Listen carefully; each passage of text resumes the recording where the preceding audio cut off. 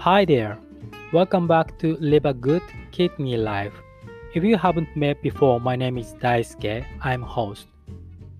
I've been on home hemodialysis for about 8 years in Japan. After my transplanted kidney, which had been operated on in 2002, had not worked. In this podcast, I'm going to talk about home hemodialysis by Japanese English. In today's podcast, I'm going to talk about the benefits of home hemodialysis that are widely heard. Looking at the contents introduced on the home pages of Japanese medical institutions about the merits of home hemodialysis. Honestly, it is not interesting, but it cannot be helped. Therefore, I took a look at Next Stage home pages, which is an American dialysis machine manufacturer. Then, about the information for the patient, the content was a little more in depth. So, this time I would like to introduce a part of the contents of Next Stage website and talk a little about my ideas based on my own experience. So, let's get going.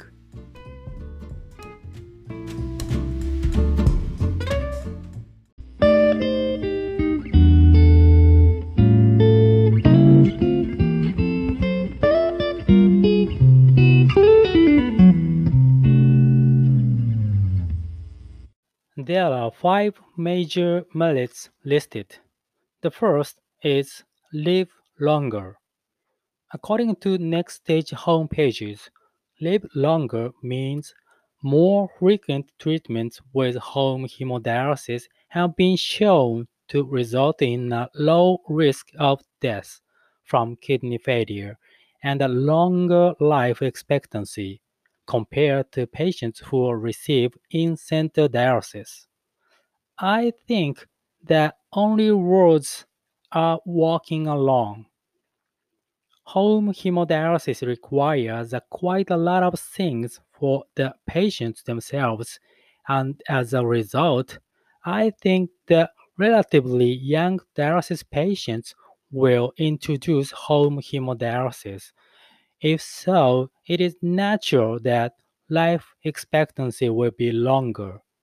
In Japan, where the prevalence of home hemodialysis is low, there will be little data to calculate the basis value for life expectancy.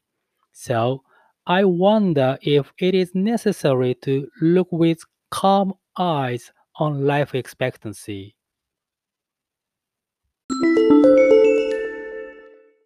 The second is less stress on your heart.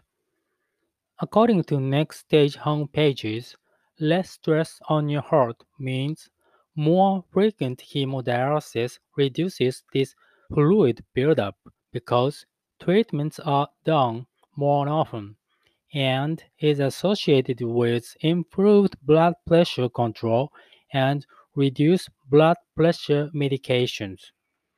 Left ventricular hypertrophy is mentioned on this website as one of the complications that patients with chronic kidney disease suffer from.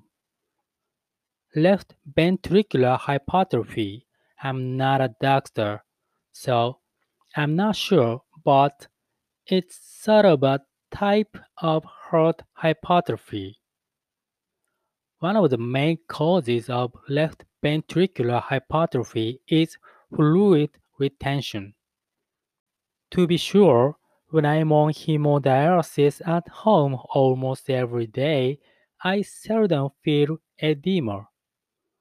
The burden on the heart will be reduced that much. However, in reality, I'm still taking some antihypertensive drugs.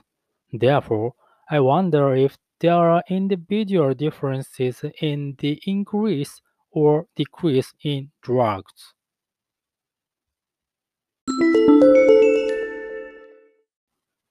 The third is time to recovery.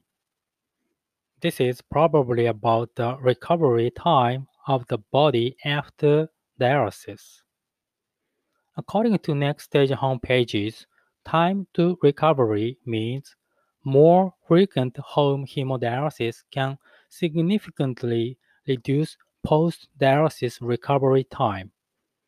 According to NextStage homepages, there are also reports and studies that the time required for recovery after dialysis is 8 hours for in-center hemodialysis, but less than 60 minutes for home hemodialysis.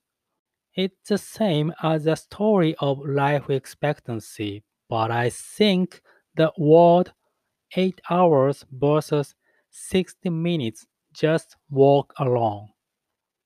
There is no doubt that the number one cause of poor physical condition after dialysis is blood pressure fluctuations before and after dialysis. So, of course, this is related to the problem of fluid retention. So, in terms of being able to reduce the amount of fluid retention by frequent dialysis.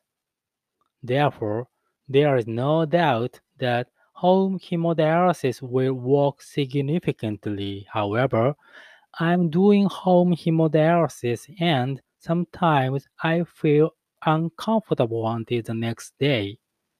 Well, that being said, in-center hemodialysis patients are forced to move from their facility to their homes after dialysis is completed.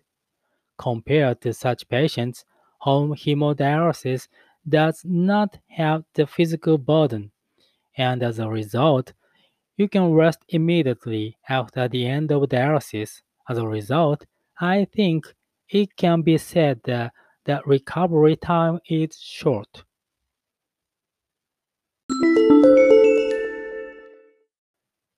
Next, the first is improved sexual function.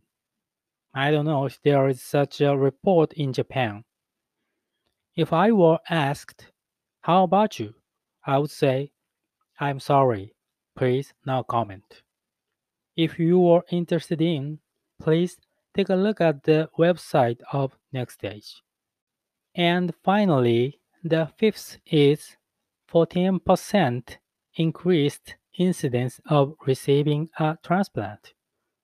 According to NextStage homepages, 14% increased incidence of receiving a transplant means people doing more frequent home hemodialysis using the NextStage System 1 may have an increased chance of receiving a kidney transplant compared to standard in-center dialysis. I think we need to be a little careful to understand this point. This story never means that home hemodialysis patients will have an advantage as to waiting for a kidney transplant, probably. I'm just saying that there is a possibility that the chances of getting a kidney transplant will increase. Perhaps this means something that has something to do with the recipient's general condition, such as restored kidney transplant and paired kidney exchange, are not permitted in Japan. So, when it comes to kidney transplant, it is currently living donor kidney transplant or not diseased donor kidney transplant. So, in any case, I think this is desirable in every respect that the recipient's general condition is good before the transplant surgery. In that respect, I have always thought that the act of doing hemodialysis almost every day is the maintenance of the body until the kidney transplant surgery. Of course, I'm also registered with the Japan Organ Transplant Network. However, I think it will probably be more than a dozen years before the turn of kidney transplants comes around. Even if the turn of the kidney transplant would come now, if another disease such as cancer is found at the time, there is a possibility that the surgery for the kidney transplant will be postponed. For that reason, I'm doing my best every day with the feeling that daily home hemodialysis is a maintenance of the body that keeps the general condition as good as possible until the kidney transplant surgery.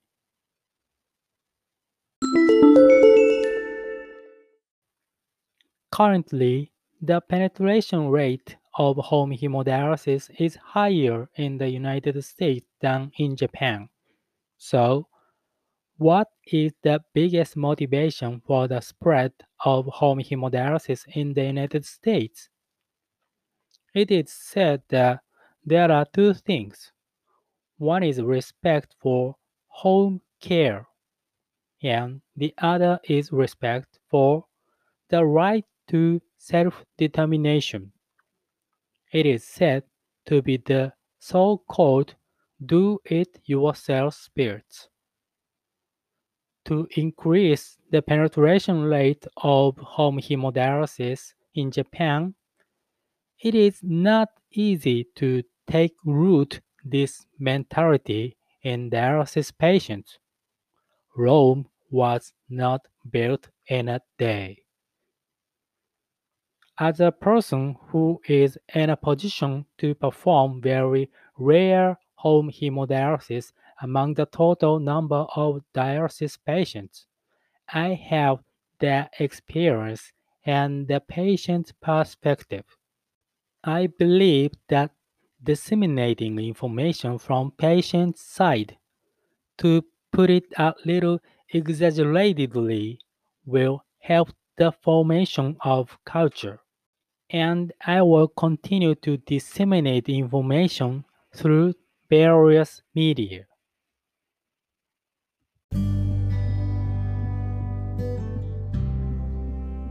And that's it. Thank you so much for listening. I hope you like this podcast. Please subscribe to my channel on podcasts and come back for more useful podcasts to help you with your kidney life, okay?